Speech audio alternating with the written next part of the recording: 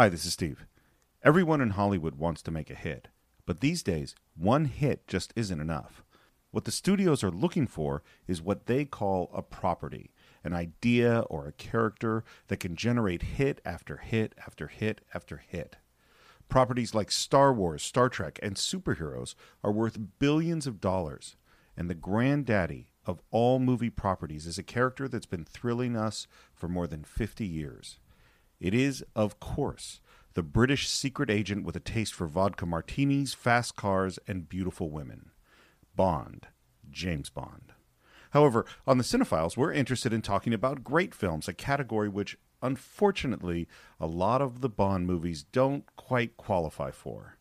However, there is one that both John and I really like, a film which returns 007 to his gritty origins with an actor that is as tough and dangerous as any that has ever killed for Queen and Country. It also happens to be the most recent film we've done on the podcast. In 2006, the James Bond saga was restarted with Casino Royale starring Daniel Craig. Unfortunately, this one is a little tougher to get. You can buy it from iTunes and Amazon, but there are no rentals available. However, I just checked, and the Blu-ray, which is pretty good, is currently on sale on Amazon for $5.99, which is a great deal. So, that's James Bond and Casino Royale coming this Friday to the Cinephiles. The man isn't even a true believer. He's a gun for hire. And thanks to your overdeveloped trigger finger, we have no idea who hired him or why. And how the hell did you find out where I lived? Same way I found out your name. I thought M was a randomly assigned letter. I had no idea it stood for... Utter one more syllable and I'll have you killed. I knew it was too early to promote you. Well, I understand double O's have a very short life expectancy. So your mistake will be short-lived.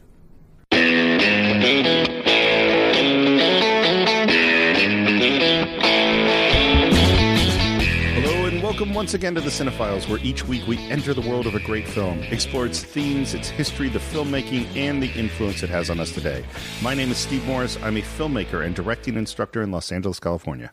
Hello, everyone. I'm finishing up a couple of jelly beans. This is John Roca. I am a voiceover artist, a host of shows, and actor every once in a while here in Los Angeles, California. And I am also eating jelly beans, and so there'll be some chewing in this episode.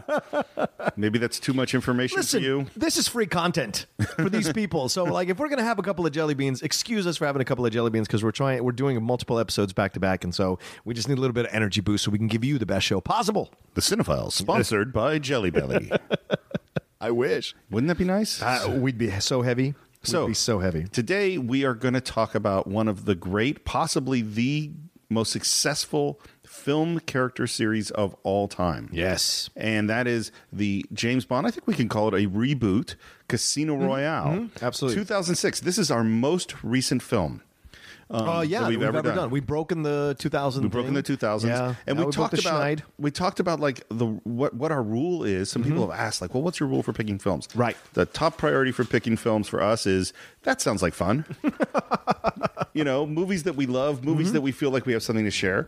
And the one thing we said is we want it to be a movie that's, stood the test of time. So I think a good rule is 10 years. Mm-hmm. If it's been around for 10 years and we still think it's great, then it stood the test of time. This one came out in 2006. Yeah. We're exactly 10 years right now, so we thought it was time to do it.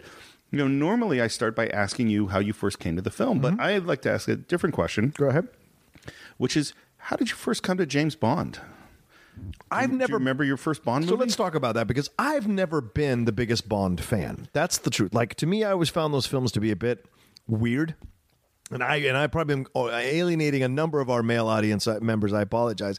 But for me, I never found, and female too, I'm sure, I never found an interest in Bond the way other people did. In fact, I think my first Bond film that I ever watched was View to a Kill, which is probably one of the worst ones I've ever made. Do you have good memories of that, though? I do enjoy, yes, because of the cheesiness of it, and with Christopher Walken and the weirdness of Grace Jones, in my mind, the weirdness at a 16-year-old kid or 15, whenever I saw that. And then Tanya Roberts, I think, is in the film, who was very sexy at the time. time, coming off Sheena. I think Sheena is the name of the movie that she was in. So these are the kind of things that are available to you as a Bond guy. For me, it was never. I just never had a thing for Sean Connery. But then I saw Goldfinger, and Goldfinger changed everything for me. And it was when I was going through that cinephile phase of watching stuff. So for me, Goldfinger was the one that made me love the character and love the franchise. And then I went back and saw other films, and then which led into enjoying Casino Royale. So my first Bond film. Yeah. 1977. Okay. David Seelig, my best friend's 9th birthday party. We went to San Francisco to the Coronet Theater, a whole bunch of 9-year-olds, right, to see The Spy Who Loved Me. Oh, nice. And it was one of the great moments. And the thing to remember, like 1977, it's right before Star Wars came out. Right. So there is no Star Wars. Yeah. I thought it was the greatest thing I'd ever seen in my life. And it's where I started this theory that, and it's proven mostly to be not true, but I'm going to tell you what it is anyway, which is that for most guys, their first Bond movie is special. Yeah. No matter how terrible it was. Yeah. That when you first saw that, first had that experience, it meant something to you. And for me, it was Spy Love Me. For a couple people who are a couple years younger, it was Moonraker, which is a terrible movie. Yeah. But they still love it because first time you see Bond, I mean, for me, there was this guy with these metal jaws, and there was an underwater car, and there was cool gadgets, and there was sharks, and there was a villain's lair, and there were nuclear weapons, and it was awesome. It was so awesome, in fact, that I decided for my next birthday I would do the same thing, and I took all the kids that I knew to a double feature of Diamonds Are Forever? No, there was no Bond movie at the time. So I took them to a double feature of Corvette Summer and Going Coconut starring Donnie and Marie Osmond. Oh, my gosh. My birthday party was not as successful as David Seelig's. What a come down, man. Even then, I knew that these were not good. And I think that was Mark Hamill's attempt to break out of the Luke Skywalker right after casting. Star Wars. Yeah. So Bond is, we got, I don't know how many movies. I should have looked it up. 20-something movies. 25, I think, at least. Yeah. It's a lot of movies. Yeah. And here's where I'm going to disappoint our Bond fans. Most of them are bad. Yes, they are. There are a lot of bad movies. And not only are they bad, but they're kind of the same bad over and over again. And this is one of the dangers of having a serialized character. Is you have, on the one hand, we want to do a new movie, and on the other hand, we need to fan service, essentially, all the little things that are supposed to happen in a Bond movie. Yeah. He's going to have to say shaken, not stirred. He's going to have to say Bond, James Bond. Yeah. He's going to have to go to Q and get some cool gadgets. There's going to be a beautiful woman who's maybe a spy from the other side who we don't trust at first, and then we eventually trust. We're going to go to the secret lair. We're going to have an action sequence at the opening that's going to end with him shooting the gun. Then we're going to have the girls in the credit sequence, and we're going to have all the same stuff. And having all the same stuff over and over and over again is not a good way to make a good movie. And I didn't know when I was 9 years old or 10 or 12 or 13 when I watched these movies at the time, but they're pretty stupid. Yeah. A lot of them. Yeah. A lot of them. That being said, Casino Royale is a lot of fun. And I thought it's an amazing... I thought it was a great way to reboot the character. And Daniel Craig is even more badass than Sean Connery, more badass than George Lazenby, more badass than Roger Moore, Timothy Dalton, Pierce Brosnan. A lot of people all are more those. badass than Roger Moore. I think, well, true. But I think Roger Craig really brought back the authenticity of the violence and ferocity of the Bond character that you see and read in the Ian Fleming novels. Yeah, well, and that's what I want to go back to. Yeah. So have you read the books, by the way? Yes. Yeah, they're The books good. are great. They're really good. Yeah. I recommend you read them. I read them maybe 2 or 3 years ago, and I reread Casino Royale because they're short. Yeah. I reread it like 3 days ago. Yeah. And they're gritty, and they're good, and they're much closer to the Daniel Craig Bond. Yes. The first Casino Royale is the first book. Mm-hmm. It's written in 1953. He wrote it in Jamaica at his house. Yeah. His house. The name of his house. Do you know what his name of Ian Fleming's house in Jamaica is? No. Goldeneye.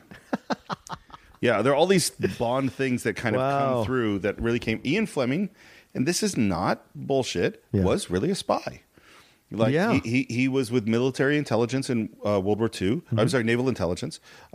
Quite important there. He established a commando team that were on D-Day that had like full on like James Bond style commando training.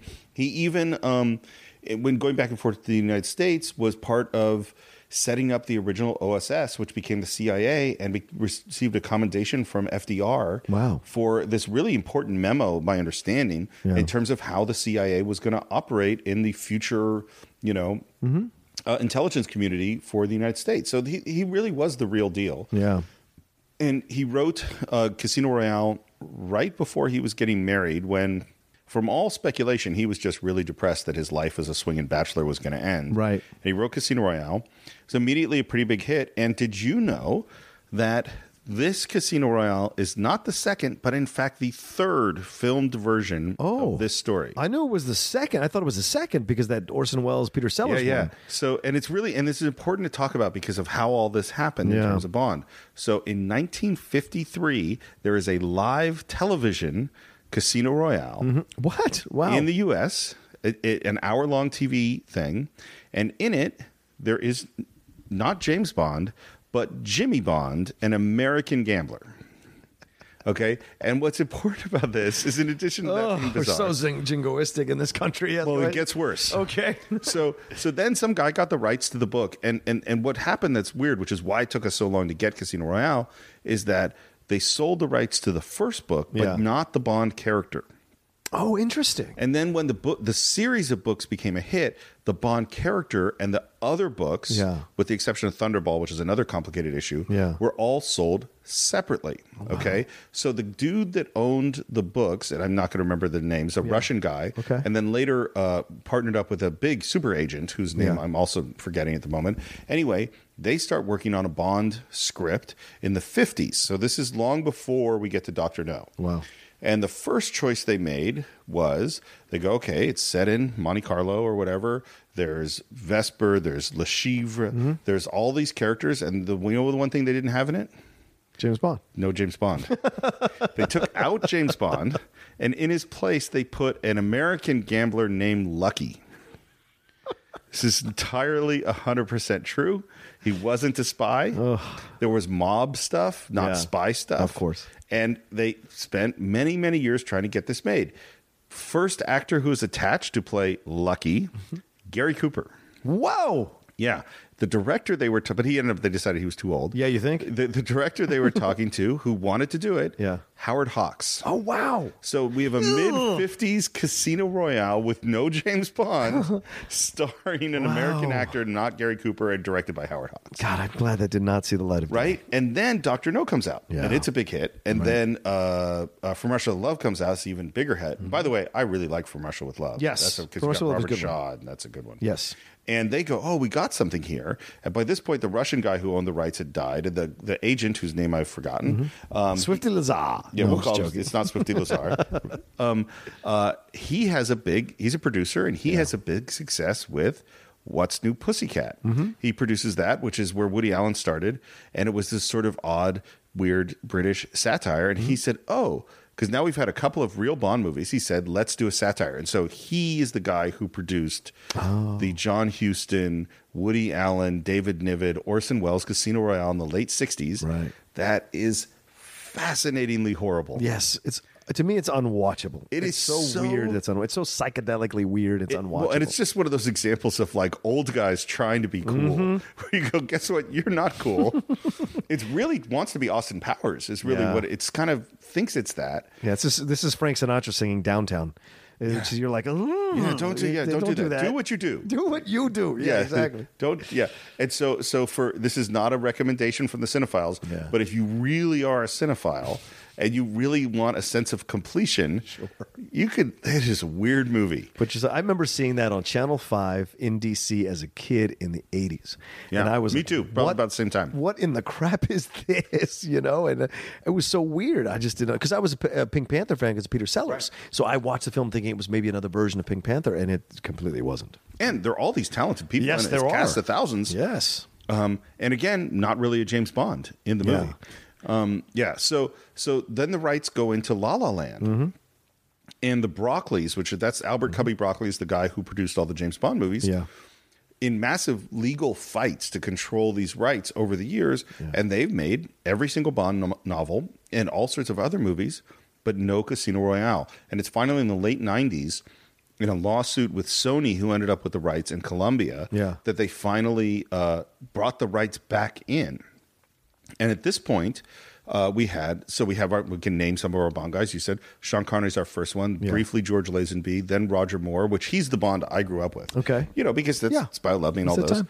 Then we get to Timothy Dalton and finally Pierce Brosnan. Right. And Pierce Brosnan was a very successful Bond. I enjoyed Pierce Brosnan's Bond. Yeah. And his movies were actually the last movie, which I think is Die Another Day of his. Yes. Was the most successful of the Pierce Brosnan. So it's not like he was getting stale. No. But the people that were making Bond were getting a little bored. Yeah. And they had the Halle Berry character in, I think, Die Another Day. Yeah, Jazz. Jinx. Jinx? It was a Jinx. Jinx. Oh, And they go, oh, she's really cool. Let's do a spinoff. So they start to do a Jinx spinoff. They write a script for it. And they write it, and this is just according to what they said. I don't know if this is true. Right. Much realer and edgier. And the writers who had been writing Bond forever went, this is much more fun. Yeah. Let's not do Jinx. Yeah. So that gets canned. And they'd just gotten to the rights of Casino Royale. And they said, hey, why don't we do Casino Royale, which is Bond's origin story. Yeah. And do it in this darker, more realistic tone. But we can't do that with Pierce Brosnan because he's too old, and we've already established him. We can't do it. So that's how they decide that they're going to reboot. Wow. It's not that Pierce Brosnan probably would have done more. Yeah, I'm sure. And it was successful, but they went, no, let's reboot. And that's how we get to Casino Royale in 2006. Yeah. Daniel Craig. With Daniel Craig, who is great. And he came out of left field. Oh, yeah. I mean, there were so many other people they were considering at the time. The British actors, American actors, probably doing British accents.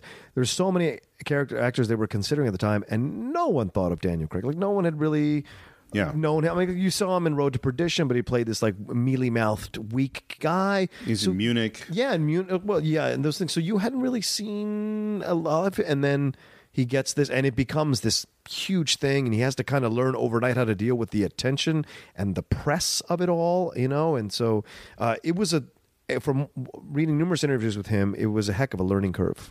Well, and you could imagine, like, taking on the mantle of Bond. Yeah. Especially when you're not a typically handsome guy. He's a good-looking dude. He's brutally handsome, right? But he's not like Pierce Brosnan or Roger Moore, this easy good, like this John Hamm type vibe to him. He has a harder edge. No, he has very stone-like facial structures. Yeah. He's a very intense look. I compare it to Uma Thurman. If you separate Uma Thurman's facial features separately, maybe not the most attractive. You put it together, incredibly beautiful. It's the way I have look to at go it. look at Uma Thurman. Please do. Maybe Uma Thurman and Daniel Craig, nice couple. I don't know. I think she's fine with her billionaire husband. Okay, fair enough. Yes. So on our next episode of Celebrity Matchmaking, I can't. I mean, it's got to be really weird to be offered one of these gigs. Mm-hmm. Like you're offered, Harry Potter. You're offered to be the new Captain Kirk. You're offered to be, and this is the first line of my epitaph. Yeah. Like this is going to be it for me, and for good or for bad. Yeah. I mean, it certainly is the first line of George Lazenby. I was going to say, he didn't do much else. That's it, and so, and you're the guy that was the Bond failure. Right. And so that's got to be really, really scary. And which is so funny because Majesty's Secret Service is a good film. It's really good. It's one of the best Bond films that there is. If you're going to do a top 10, so to speak, I put it in my top 10 of Bond films. I really enjoy Majesty's Secret. So it's weird to me that he never came back. He's not your typical Bond, right. But he is the correlation to Daniel Craig. Oh yeah, the Lazenby Bond is much closer to Daniel Craig than any other Bond that came before or after. Yeah. So we get to Casino Royale, and it's funny. What they did, they really did try to follow the book, but expand it. Yeah. So the big opening action sequence, that's not in the book. Like all the kind of the big action set pieces are not in the book, but the basic structure is there. Right. And what's interesting with this Bond is, I don't want to say he's a sociopath. Yeah. But he's pretty close. Yes, he has a darkness to him, and we get that right from the beginning in that which is so brilliant, the black and white intro, which initially I remember seeing in the theater thinking, oh, why is MGM and black, what is going on? They need to adjust, and then you see the reason why. Why? Because you're being introduced to this character as a black and white character. He sees things in this way, and there is a ruthlessness to him that we have not seen before in Bond. Shame. We barely got to know each other. I know where you keep your gun. Suppose that's something. Well, you needn't worry. The second is... And we go back to what is the actual meaning of 007 according to Ian Fleming, and the meaning of 007 is you are an assassin. Yeah. That's what it is that it's not you're a super spy. Yeah. It's that you're there to kill people. Yeah. And when you get that opening sequence, which I think is the first kind of mainstream introduction of parkour. Yeah. Oh, yeah. Is that you have this guy running through this construction site. We're in the Caribbean, Bahamas, I think. And it's a fantastic action sequence. Great, which is typical of every Bond movie, right? They open with this fantastic action sequence. Usually, that's why the opening was a little different this way with doing the murder first, Right. and then you get to the massive action sequence. But you had introduced a new Bond, and the way you introduce him is to do it that way. It was such a great introduction, and then we get into this awesome action sequence. And what you see in the way that this Bond goes is it's tenacious and brutal and not quitting and not elegant and stylish like Roger Moore. It's not sophisticated and witty like Pierce Brosnan. It is this guy literally runs through a wall at one point in the action sequence and is, risking himself in a physical way that we don't see from Bond. Yeah, there's a way that he runs, that Daniel Craig runs as the character. Yeah. I don't know if Daniel Craig runs like that in real life, but as the character, it's unrelenting, it's unstoppable. It's pistons just moving forward through. I would correlate it to a jackhammer. It's just going through. There's no stopping it. And he's a scary guy. He really is. He's not like, and I think the only one close is Sean Connery in terms of having a physical intensity. Yes, sure. And an internal violence. And one of the things like interesting about where Bond comes from is that, Bond's created, the idea comes in the late 40s, early 50s. And this is a time when England was on rationing after World War II. Yes. And one of the things they talk about early Bond is that it was a aspirational story because Bond is interested in the finest champagne and the finest caviar, and he drives the Rolls Royce. And it's very much, and so was Fleming. Everything we know about Fleming was he loved all of the finest of things, including beautiful women, and was really interested in the gourmetness of it all. And that was a world that didn't exist in post-World War II England. Yes. It wasn't there, and that it was hearkening back to this time of empire. And that's one of the important things about Bond's character is he is not an upper-class guy, according to Fleming. Yeah. He's a guy trying to be an upper-class guy. Right. He is a lower-class guy. He's an orphan. He's a tough guy who came up from the streets and is now in a society that's above his level, which when you get to Roger Moore or Pierce Brosnan, that's not what it is, because each of those guys defines themselves. Yeah. With Sean Connery, you can see that a little bit. Absolutely. Yeah. And with Daniel Craig, it's absolutely true. Yeah. This is a tough guy who is in a class above himself right now. Yeah. Yeah. Yes. You sometimes you look at me with these moments of expectation. Yes, because I'm like, we've closed the chapter on Craig. What are you going to bring up next? That's in my mind. I'm like, I got nothing to add from what you just about to say. So we meet Judi Dench playing M, and she's the only character carried through from the Pierce Brosnan, held over from Brosnan. And she's great. I mean, she's fantastic. She adds such power and such intelligence, and her treatment of and Bond, frustration, frustration. Because I mean, in old Bond movies, Bond was always irritating the administration, right? In the way our hero irritates the bureaucrats. Yeah. This movie, I think, is fundamentally different because she is treated as an intelligent person who really does know what's going on, and Bond is treated as someone making a mistake. Okay. I mean, I think you side with M when she dresses him down. Yes. Like the choices that he makes to go into this embassy at the beginning action sequence cause a huge, obviously, international incident, make these choices, and she's like, why would you do that? Yeah. You've got a bloody cheek. Sorry. I'll shoot the camera first next time. Or yourself. You stormed into an embassy. You violated the only absolutely inviolate rule of international relationships. And why? So you could kill a nobody. We wanted to question him, not to kill him. For God's sake, you're supposed to display some kind of judgment. I did. I thought that one less bomb maker in the world would be a good thing. Exactly. One bomb maker. We're trying to find out how an entire network of terrorist groups is financed, and you give us one bomb maker. Hardly the big picture, wouldn't you say? You go, she's right, he's wrong.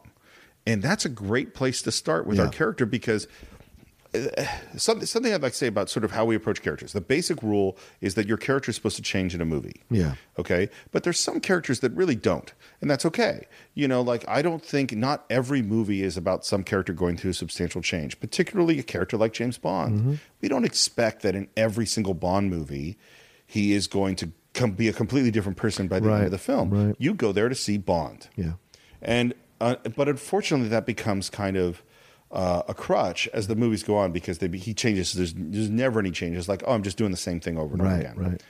Daniel Craig in Casino Royale does change. Yeah. He is a guy who has to learn important, difficult lessons in the course of the film. Well, it's the beginning of a trilogy, right? Because you have Quantum of Solace, and then you have Skyfall, Yeah. and which is the wrapping up of the Vesper Lynd storyline is Skyfall, Right. and then you have it bleed into a little bit of Spectre, but we're introduced to a new romance for him. Right. But through the beginning of this film, this is the film setting up this trilogy, which I didn't know was going to be a trilogy. Like, I don't think many people knew that, but it was going to have this. It was going to change Bond from this brutish, frustratingly difficult person under M's control.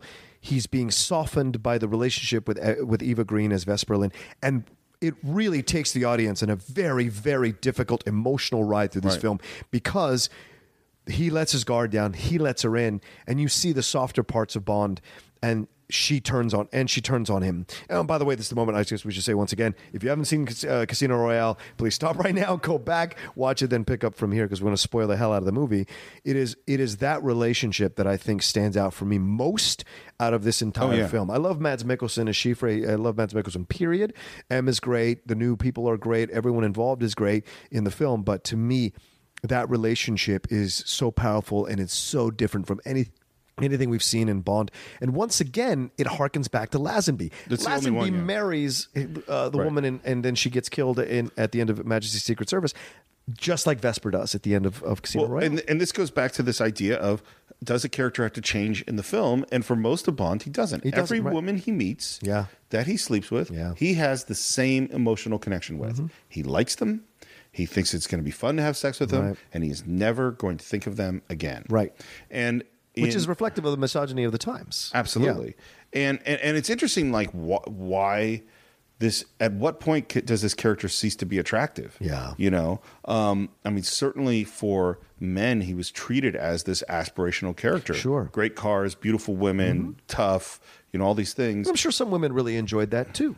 Well, it's, Sean Connery is a sexy man. He's a good-looking guy. Yeah. I mean, he was certainly popular in his day. Yes, he was. I'm sure Roger Moore had his followers before he came out as homosexual. I'm sure a lot of women thought he was very attractive. It's so funny looking now, the difference between watching a Sean Connery movie, Bond, and watching a Roger Moore Bond. Yes. And Roger Moore, like I said, that was my Bond. Yeah. And when you get to a movie like View to a Kill or Octopussy, or it's just like, ooh, this is weird. He's doing these extra smirks that are interesting. And this is the thing, which is great, there's a book on theater called The Empty Space by Peter Brook, famous British director. Good book. And one of the chapters he has is called The Deadly Space. And what The Deadly Space is about is basically really the bad theater where people go into a Shakespeare play and they go in expecting a certain thing and they're given the thing they expected, even if the thing they expected was to be bored, and then they feel happy at the end because they got what they expected. And that is deadly when it comes to theater. And that's deadly when it comes to Bond. Yeah. Is that when it's just, here's the moment where Bond seduces the girl. Mm-hmm. Here's the moment where he has the one-liner, and you're waiting for it, and it gives it to you, and you go, thanks. Yeah, yeah. And at some point, though, and this is what relates back to what you said earlier, Steve, they had gotten a little stale with Pierce. Pierce was doing all of that. They gave him somewhat of a love interest in Tomorrow Never Dies with I mean, The World Is Not Enough with the French actress Sophia Marceau. They gave him a little bit of a love interest out of the possibilities of it, right? But they always do. They give it in Tomorrow Never Dies is with Michelle Yeoh. I guess you're right. That's the Bond thing. That's a good point. You're going to meet this person. They're going to have a conflict at the beginning. Then they have to work together. Yeah. Then they're going to have sex, and then we go to the next movie. And that's true. Happens with Denise Richards as World Is Not Enough as well, right? It's what happens in The Spy Who Loved Me. It's what happens in every one of these movies. So I guess my point is that they wanted to react to what had been growing in the pop culture was this kind of pushback against Bond. The writers in pop culture were on the internet initially, and then also in newspapers. There were starting to come out these editorials that were like, "Is he a dinosaur? Is he a fossil? Is the misogynistic nature of Bond?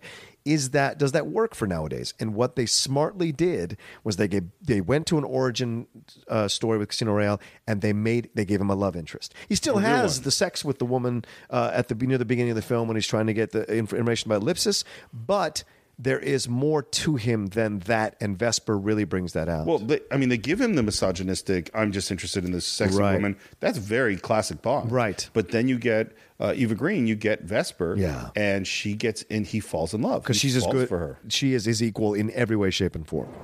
All right. By the cut of your suit, you went to Oxford or wherever. Naturally think human beings dress like that. But you wear it with such disdain. My guess is you didn't come from money. And your school friends never let you forget it. Which means you were at that school by the grace of someone else's charity, hence the chip on your shoulder. And since your first thought about me ran to orphan, that's what I'd say you are. Well, you are. I like this poker thing. And that makes perfect sense. Since MI6 looks for maladjusted young men who give little thought to sacrificing others in order to protect Queen and country. You know, former SAS types with easy smiles and expensive watches. Rolex? Amiga. Beautiful. Now, having just met you, I wouldn't go as far as calling you a cold-hearted bastard. No, of course not. But it wouldn't be a stretch to imagine you think of women as disposable pleasures rather than meaningful pursuits. So as charming as you are, Mr. Bond, I will be keeping my eye on our government's money and off your perfectly formed house. You noticed. Even accountants have imagination. I want to talk about poker. Yes, please. So originally in the book it's baccarat, Yes, and we baccarat. now update it because it's poker. And Yes, and they do Texas Hold'em, and that's very popular, and I understand why. Mm-hmm. This is just a personal thing. So the very first screenplay I tried to write, I had a poker scene. Yes. And I realized then it's really hard to write a poker scene. Yes. And hard to film it. And the reason is because you have to know what every single person has in their hand, what every single person has bet, Yeah. what exactly the big blind and the little blind and who's bluffing and who's not. And then all the dialogue is determined by whose turn it is to bet. Right. And so what happened is like I want that guy to say something now.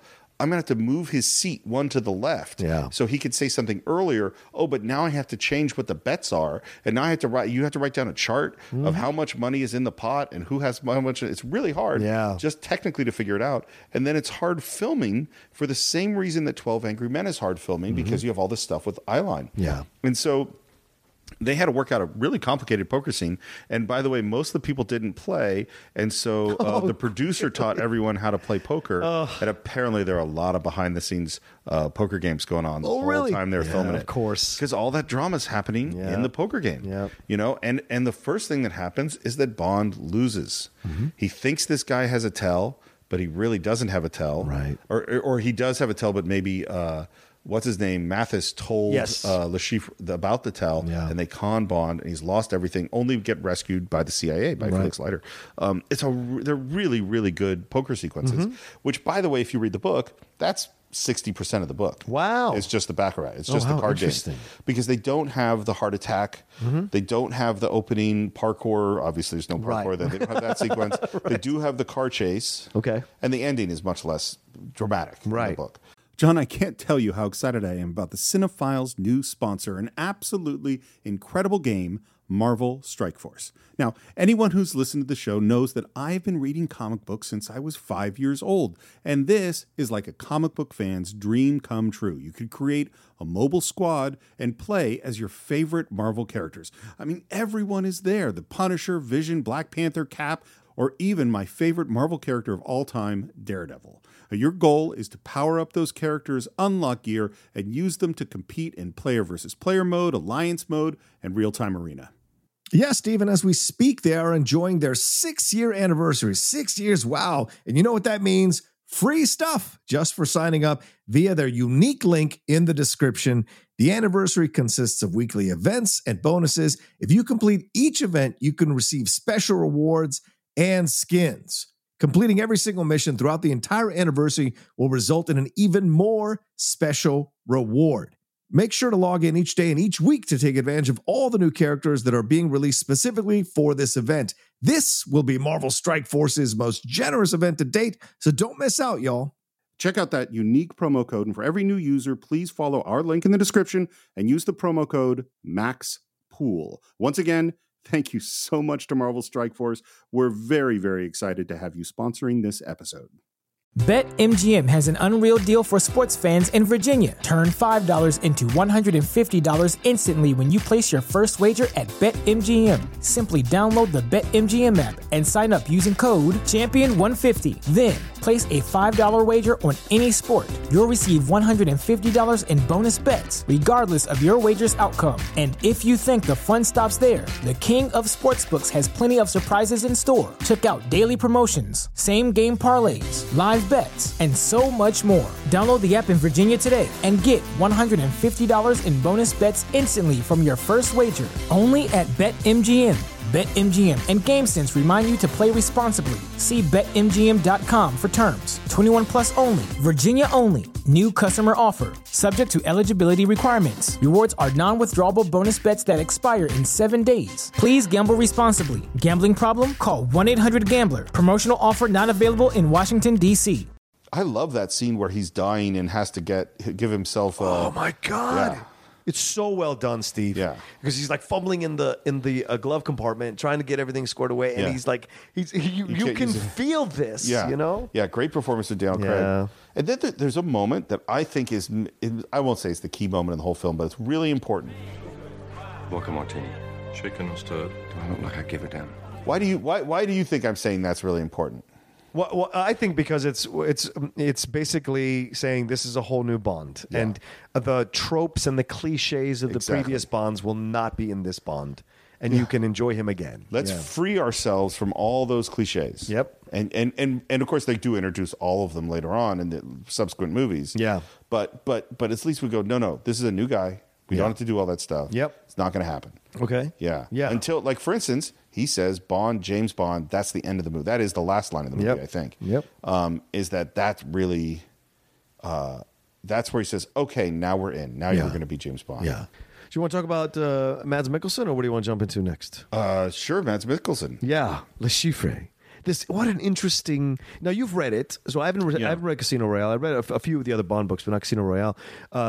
Does he have the eye bleed? Or is that in it? Oh, wow, that's great. Yeah. That's so great. So you see that. I think I'd never seen Mads Mikkelsen in anything until I saw this movie, and rewatching it again for the podcast, you see... He's still as powerful now, because I just saw Doctor Strange a few days ago. So I still haven't seen it. Oh, you haven't? Oh, yeah. I was happy to see him as a mainstream villain in another film. Like, the man needs to work more than he does. He needs to be part of things more than he does, more than he is, because he's such a good actor, man. He's great. I saw him in Valhalla Rising. I've seen him in a number of some Western he was in a couple of years ago, which was really great. He's such a good actor, and I think he shines so well in this movie. And you had to give him somebody that you felt could go toe-to-toe with Daniel Craig and the ferocity of Craig's portrayal. Well, and a great lesson for him, don't do too much. He doesn't do much. He really doesn't. He has a great look. Yes. They have a great, like, scar. Mm-hmm. You have the great eye thing. Yeah. And he is almost silent through most of the film. He speaks under everyone else. Yeah. No, and it's just a really scary villain. And what's interesting, and this is true in Casino Royale, what's interesting about him is he's not important as a bad guy. Right. Is that he's not an underling, he's a middle bad guy. Yes. And that and this is just exactly what you should never do in a movie that works so great is killing your bad guy 20 minutes before your movie's over. Yeah. That's really strange. Yeah. And it really is unsettling. And it means that once he dies, and Bond doesn't kill him. Yeah. Bond's completely helpless when he dies. Yeah. He gets killed by somebody else. Once he dies, the movie is now open. Yeah. You know, when you watch a movie and you know what kind of movie you're watching and you know what time it is. Okay, the movie I've been an hour and 10 minutes in. This movie is this long, so we're gonna have another action sequence and then we got to kill the guy. Now I know the movie's over. Yeah, that guy dies and you got 20 more minutes. You have no idea what's going to happen now? Yeah. What's the movie about? Right. Our bad guy's dead. Yeah. And the answer is the movie is because the real story is the Bond story. It's not the Le Chiffre story. It's the Bond story, and we still have to continue exploring it. Yeah. Yeah. Yeah. He's great. He's a really good villain. Yeah, and I like the movements that he has in the movie. The progression of feeling the power of it, and then because he's introduced through like the whole sequence with Mr. White and the stuff in Africa and all this, we see him progress through the movie on the ship. You know, this guy who's on the boat, rather, this guy who's in power and in command of his world. And here comes Bond, and he does what he does, and he has to fight Bond with every possible weapon at his disposal, both physically and emotionally. You know, and I think that's you had to have the right actor who could pull that off, and Mads really does all the way up until the end. And I think what's also great is that you have this other balance, this counterbalance with Jeffrey Wright as this American character who is so good in everything he does. Yeah, he's great. You know. Yeah, he's one of those actors who doesn't seem like he's acting. No. This is the guy that's in this thing, and that's Felix Leiter. Okay, yeah he's great. Yeah. So let's talk about torture. Okay. So this is it's directly out of the book. The knock the bottom out of a rattan chair, strap a naked guy to this chair, and beat him with a rope's end. Mm-hmm. It is right out of Ian Fleming in the book. It is a brutal scene.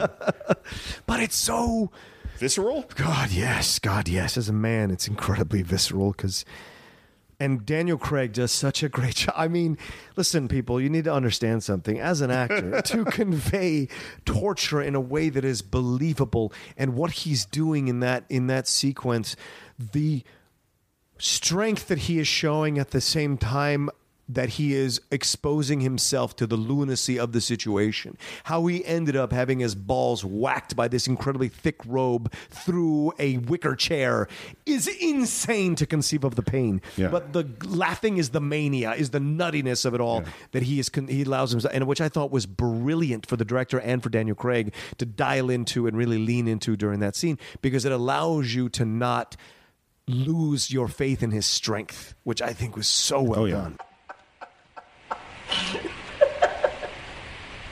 Now the whole world's gonna know that you died scratching my balls. Well, I died. Yes. Because no matter what you do, I'm not gonna give you the password, which means your clients are gonna hunt you down and cut you into little pieces of meat while you're still breathing. Yeah. Well, he is such a powerful dude. Yeah. Physically and in terms of his, screen charisma, his screen persona. Yeah. He is so powerful. In that scene, man, it hurts. Yeah. I don't have to tell all the guys listening that when you see a thing like that on screen, you feel it a little bit. Yes, a little bit. And it's a really brutal, difficult scene. And he does not get up after the torture and fight the bad guys. Yeah. It's not one of those, because in other Bonds he would have. Yeah. He would have shrugged it off and just we would never discuss it again. In fact, he's in the hospital for a long time dealing with this. Yeah. Which is ballsy to do that in a Bond film. To put your hero in the hospital, so to speak. Yeah. To put your hero in the hospital where he's inactive. Yeah. He's inactive, and Ava has to come and take care of him, and he resists it, of course, because he's the one that should be the man in the situation. That's why I like the film so much, dude. It really turns the convention of James Bond around and makes it interesting, relatable, and believable. And it really pushes the boundaries of we as an audience in 2006 were willing and open to accept in our Bond, in our new Bond. Well, and that's part of why she becomes an actual love. Yeah, is that he, in every other Bond thing with a woman, he always has the power. Yes, and in this sequence, he doesn't have the power. He's vulnerable, and she comes to him. Love is tough, man. That's when you know. That's Got when that you know. right, brother. That's right. When you're vulnerable is when you know you're in love, man. It's when you're beginning the process of in love. Because when you feel strong in any situations, you handle it, come and go, whatever. But it's when you start to have that vulnerability is when you know you're falling, and you can see that happening with him in the hospital sequence. Yeah. Well, and this is something we talked about, in Die Hard. Yeah. The difference between Die Hard and an Arnold Schwarzenegger movie is that John McClane is vulnerable. Yeah. And that if you want to show courage, you must show fear. Yeah. You know, if you want to show overcoming an obstacle, you have to show the pain of that obstacle. Yeah. Daniel Craig is vulnerable. Yeah. Roger Moore was never vulnerable. And I'm not knocking it. It's just a totally different kind of movie. Yes, agreed. You know, there is fun seeing the guy that's never bothered by anything. That's fun. Yeah. But that's not what we're seeing here. You know, Yeah. you're seeing a guy that's flawed, that's struggling, has incredible physical powers and tenacity and intelligence and all these great skills. Yeah. But inside of it is a really vulnerable, angry guy. And that's what makes this movie much more interesting than the previous Bonds. Absolutely. And then they also have probably the most vulnerable scene I can think of in a Bond movie, except for maybe some scenes in Skyfall, but where she's in the shower. Yeah. And he has to come and comfort her. Yes. That's like, oh, we're actually having some real emotions. I mean, you don't think of real emotions being moved as a thing that you're going to get in a Bond film, and here you do a little bit. Yeah, the shower scene, absolutely, Stephen. I think also when she dies in the water in the elevator. Oh, it's brutal. The fact that she won't let him save her. Yeah. She won't let him. Brother, I get emotional every time because that frustration that you feel like, no, just let me. And she won't. I think It's that powerful. last sequence is amazing. Yeah. I think it's a great action sequence. It's really inventive. Yeah. It's really emotional because his emotions are complex. Yes, they are. And they're brutal. Yeah. Yeah. It's not like I had to save the girl I love. No. That's not the emotions. No. This is the girl that betrayed me. Yeah. Who I love. Yes. Who I'm angry with, who I hate, who is dying, who is sacrificing herself and betrayed me all at the same time. Right. That's complicated. I think he is trying to save her. I don't think he is trying. Oh, he's trying to right, save her. Right, but there is that absolutely. There is that ferocity of the betrayal and because he doesn't know the full truth. And when he gets the full truth on the boat later from M, it's just so powerful, man. Yeah. And he goes back to, and we see this is why Bond is the way he is with every woman he encounters. Right. There is this. He is in love with Vesper, and he'll always be in love with Vesper. No one else can match. But that's not what he says at the end. I mean, I think Right, it's true. right. Because you remember what the last line of the movie is? No. So it's the last line that he says to M. Yeah. Is the same as the last line of the book, which is the bitch is dead. Yeah. But he doesn't mean it. Well, but that's why it's a great line. Yeah. I think that's why it's a great line in the book. They made sure that it was in the because it is a brutal line. It is a brutal and line. I can see being really scared of putting that line in a Bond movie. The bitch is dead. That's a hard shell covering up a lot of real pain. Right. You But know? what I think is brilliant that they do, Steve, is they show him saying it when they could have shown M listening to it over Yeah. the phone instead, but they show him saying it because they know as an audience, they know they directed it, or whoever. The direction was to have him play it with a slight hint of vulnerability because you have to believe he doesn't mean what he's saying. Yeah, he's saying it just to. But there's also this thing of him. He's now becoming Bond because at the beginning he was a character that M couldn't quite trust. Yes, he was dangerous, not really in control, and letting his emotions take him, but still somewhat sociopathic. Yeah. And now at the end, he's become what M wants him to become. Yeah. And that's pretty insidious and dark in a way that doesn't exist in other Bond movies. I agree. What is your feeling about the progression of the story in the movie? Because Casino Royale isn't that one of the shortest books in the... It's a short book. Yeah. So I mean, I listened to it. It was 4-hour long audiobook, which means it's, I don't know how many pages, like 200 pages. Yeah. It's short. Yeah. So when you're watching the movie yourself, do you feel the progression of what happened, the stakes getting raised, everything? Do you feel that they connect to each other and the pacing of the film? As a filmmaker, does it work for you? So I'll tell you what my feeling was. That so when I saw it in the theater, and I thought it was great. Yeah. And I think I'd seen it once or maybe twice since then before watching it a couple of nights ago. I had to be honest, I didn't like it quite as much as I expected to. Okay. I think it's good. Yeah. I don't know if I think it's a great film. Okay. You know, I think it's Martin Campbell's the director. Yes. Who is fine. He did Goldeneye. Right. There's another movie he did that I'm drawing a blank on. It's fine. I think what elevates the movie is Daniel Craig and the reconception of James Bond. Yeah. That's what makes it great. Do I think it's like if I And I would say Eva Green too. She's really good. She's really good. So in the sense of this is establishing the new Bond as a new origin story. You know what I would compare it to in a weird way is Batman Begins. Oh yeah. And the reason is I think Dark Knight, which hopefully we'll talk about at some point. Yes, that we is have a to. fantastic movie. We will talk about that. Having rewatched Batman Begins fairly recently, I went, It's really good. Yeah. It's not great. It's not great. What's really good about it is the new conception of Batman. Yes. Is that they have rejected this stuff of the past. They've made a really strong statement about this is who Batman is in this world, and they did a great job. Is the movie great? It's not great. Yeah. I like it. Yeah. And that's actually pretty close to how I feel about Casino Royale. The reintroduction of Bond is great. Yeah, Batman Begins, it's the director, the actor, and the score. Yeah. That's what what you're saying is the reconception of Batman. Those three combine to reconceive Batman and make that movie better than it should be. Right. And so I agree with you. And I think with this, you're probably rewatching it. I found some holes in the plot that didn't appear to me in 2006. But now looking back as I see it, I was like, oh, who wouldn't have seen him ram the car on a security camera in the country club parking lot? Wouldn't see this guy getting out in a white shirt and shades and go find him. Sure. What woman is giving, what front desk receptionist is giving away information of where this guy's house is so that he can case it? Like those kinds of things. You're just like, you know what I'm saying? A little bit too easy. Yeah, a little too easy. Yeah. But the film overall is so powerful that those small things don't take away from it, but they do put holes in it that I didn't see before. Well, and what's interesting, there is a certain suspension of disbelief you have to have with Bond. Yes, true. Which is you have to go, because we don't have 9, cars driving through buildings and explosions and things and not have those things like really investigating. Yeah, you know it's true. It's true. You know what I mean? Those things and I think in previous Bonds where it's Roger Moore or Pierce Brosnan or whoever, that was a fantasy world. Yes. And so it sort of seemed like, oh, this is just this world in which these crazy, crazy things happen. Right. When you make Bond more realistic in Daniel Craig, the things that are sort of crazy stand out more. Yeah. Do you know what I mean? Yes. Like it's just sort of like, wait, this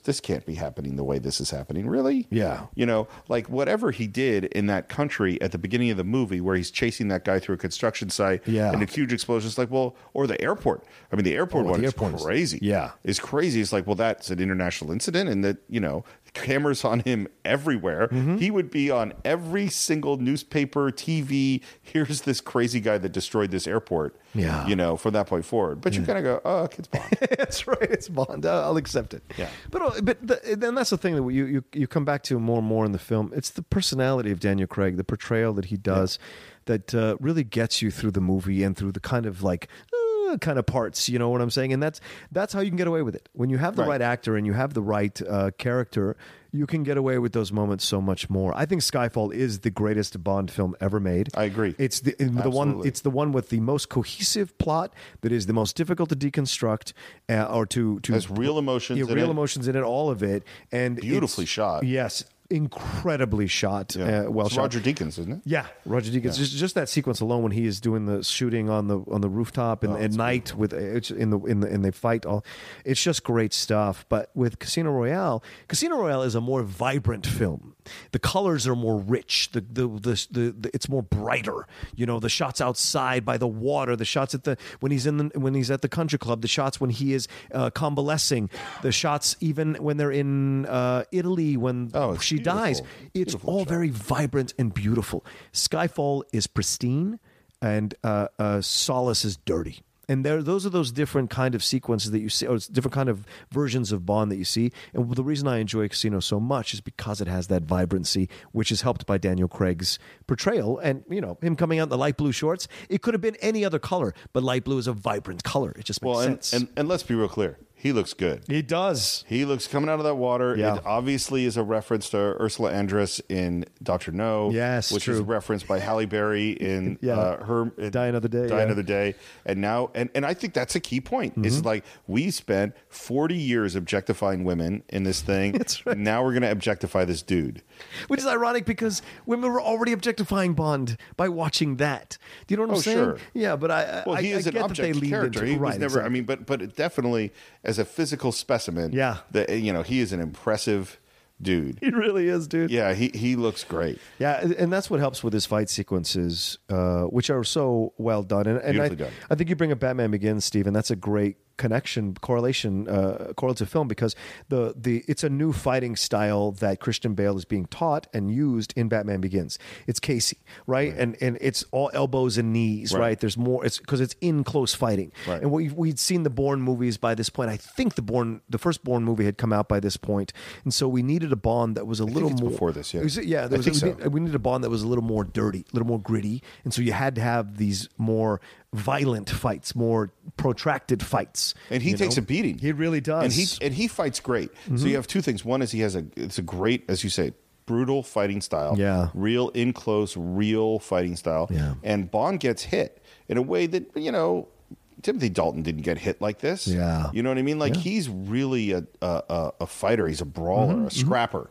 And let's talk a little bit about something we should talk about here is second unit directing. Okay. Which is so second unit is frequently for stunts, for exteriors. The first unit is we're doing scenes where the actors are talking to each other and playing stuff. And the second unit might go out and shoot these big action sequences, big set pieces. And Bond has a history of some of the great second unit directors of all time, including one whose name I don't remember, who became a director.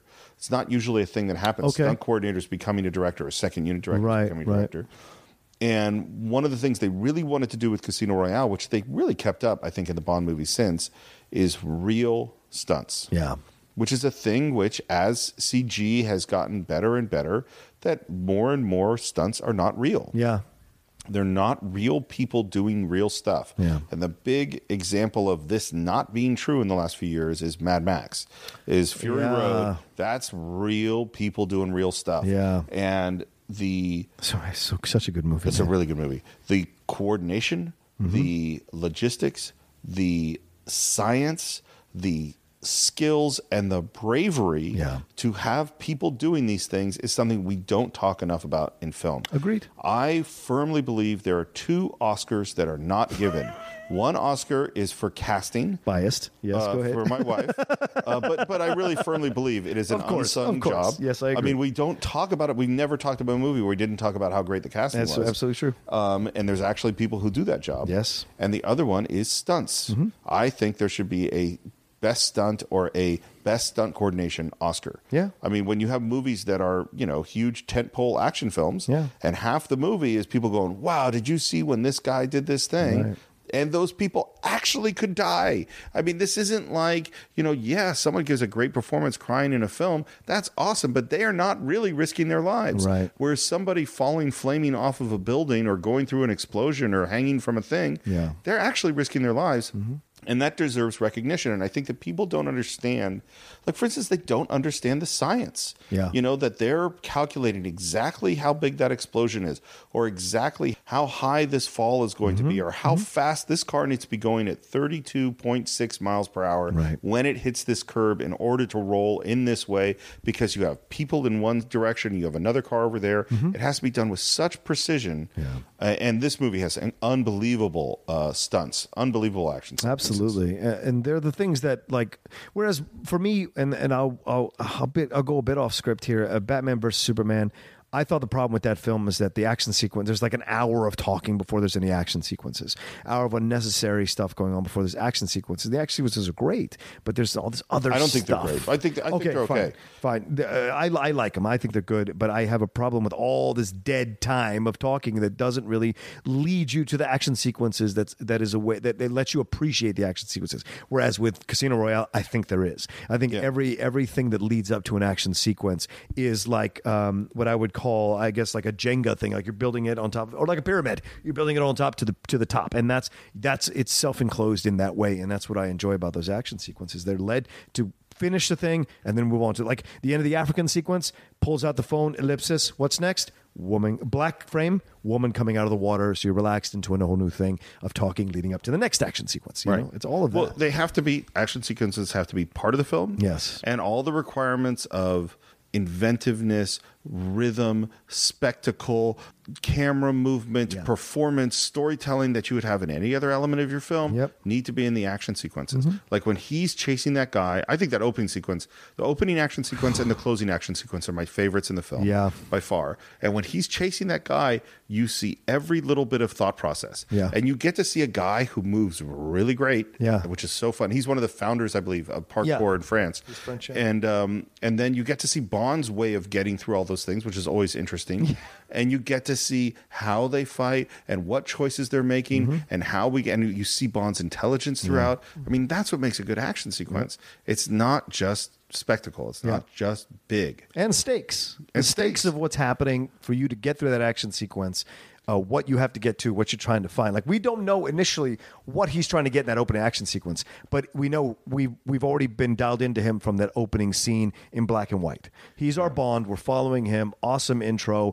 Boom. He must be trying to get something. That idiot agent gets himself killed, and he has to go and find this thing. Everything explodes. It's ferocious. The concrete, the holding the guy, shooting the prime minister or whoever the representative that's there. All that stuff that happens is great. The stakes are where they're at. It's when he grabs the phone that we understand the stakes afterwards.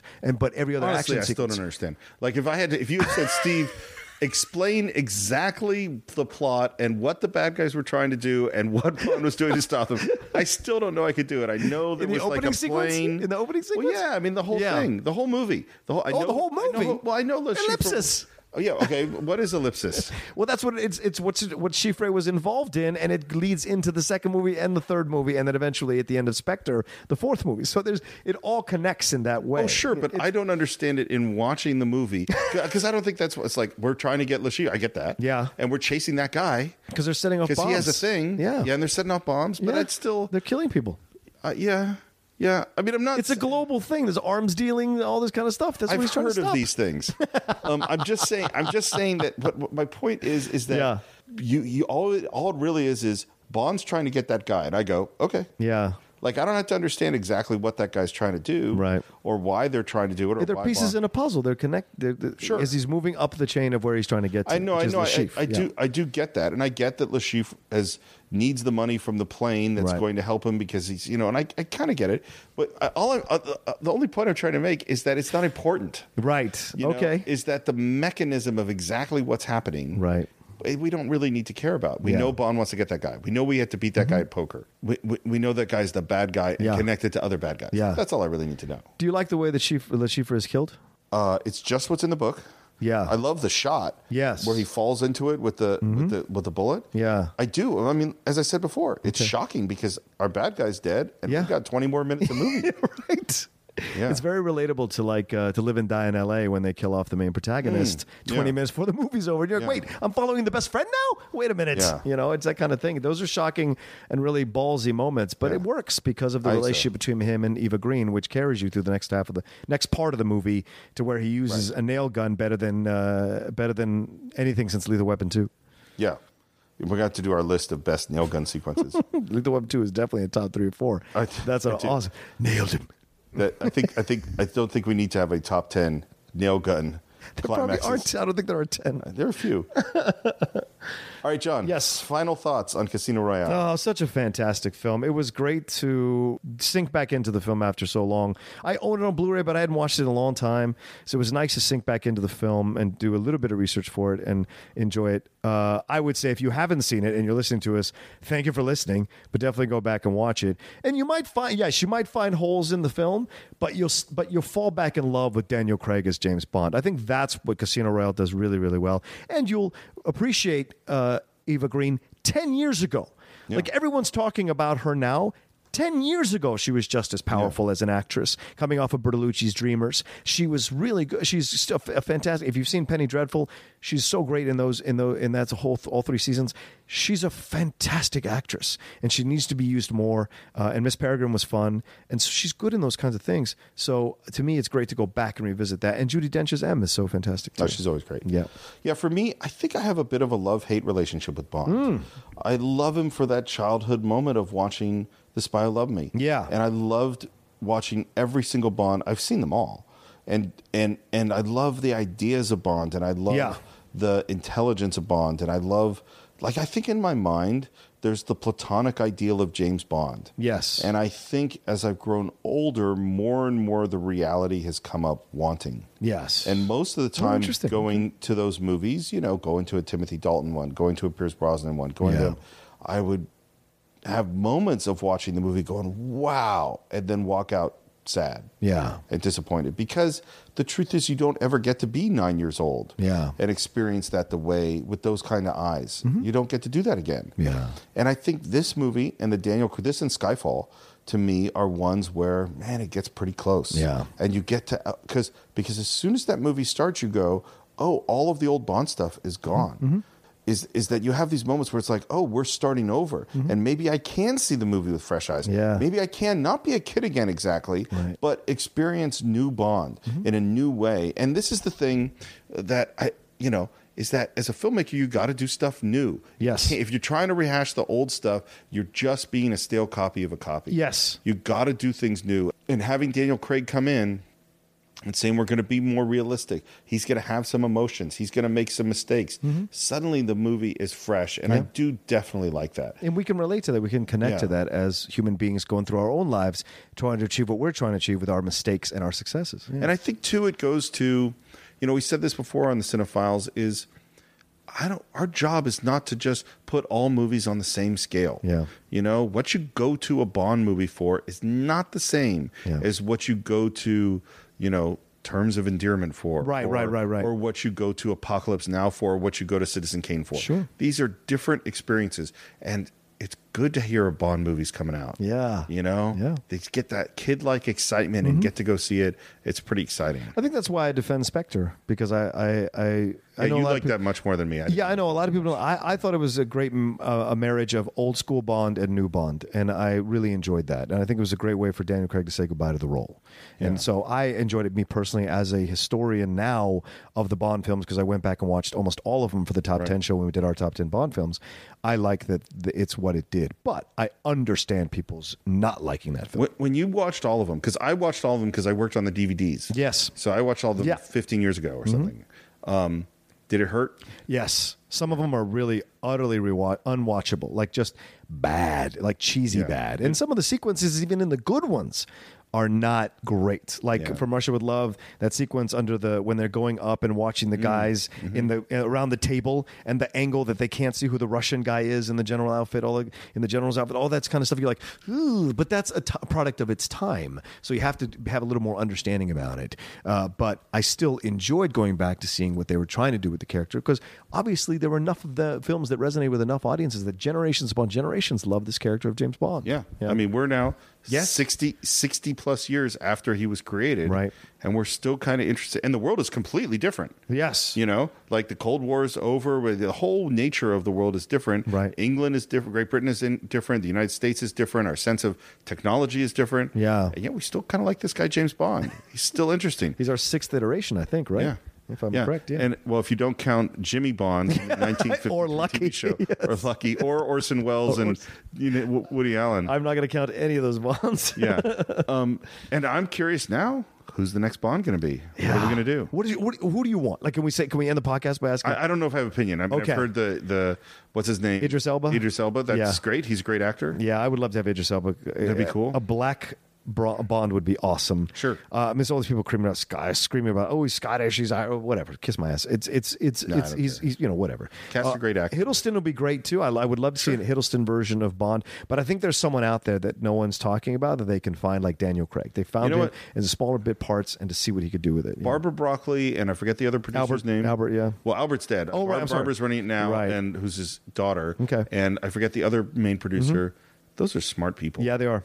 And whatever you say about whether or not all these movies are good, there's a lot of talent working there. So I bet I have kind of some faith they'll find someone good. Would you want to see a final, like an older Bond?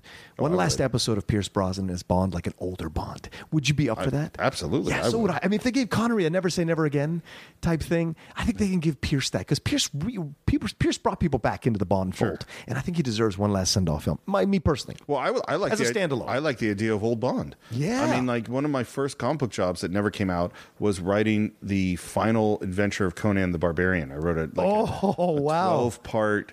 What? Yeah, that was. Yeah, and it never came out. It was for all sorts of reasons, but like Old Man Conan on his last quest. That was the idea. Steve Morris, I would like to petition you for us to get Dan Panosian on the show to talk Conan the Barbarian. Oh, we definitely should have Dan come on to talk. That film is a classic. I don't care what anyone says. That film is a classic. Yeah, and I saw like the idea of the old, like just like Dark Knight. Dark Knight Returns. Yes. Frank Miller, old Batman. I love that. So you want to do old Bond?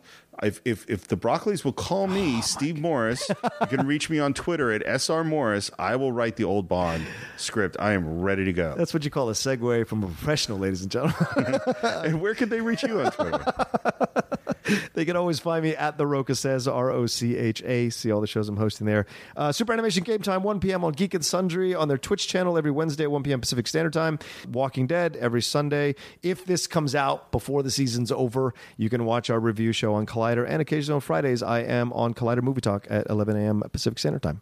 And you, as always, you could reach us on Facebook at The Cinephiles, THECINE-FILES. That's The Cinephiles on Facebook. Please review us on iTunes. We've gotten a lot of great reviews from you lately. It's really great to hear from you. Yes, thank you. And we would love more praises because that's what makes us happy. That's the only pay we get for the show. And so you saying nice things about us is what keeps us going. Yeah, agreed. And that's it for this week. We will see you next time on The Cinephiles.